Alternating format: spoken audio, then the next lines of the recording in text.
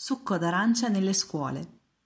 Un importante politico italiano ha detto che nelle scuole italiane c'è un problema, ma non parlava di professori e studenti.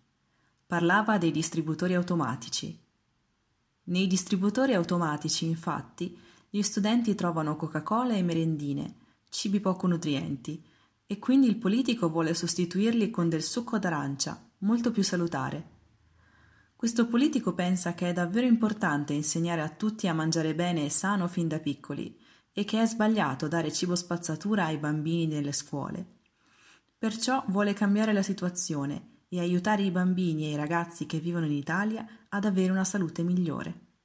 Il succo d'arancia nei distributori automatici forse è un'idea molto difficile da realizzare, ma sicuramente divertente e interessante.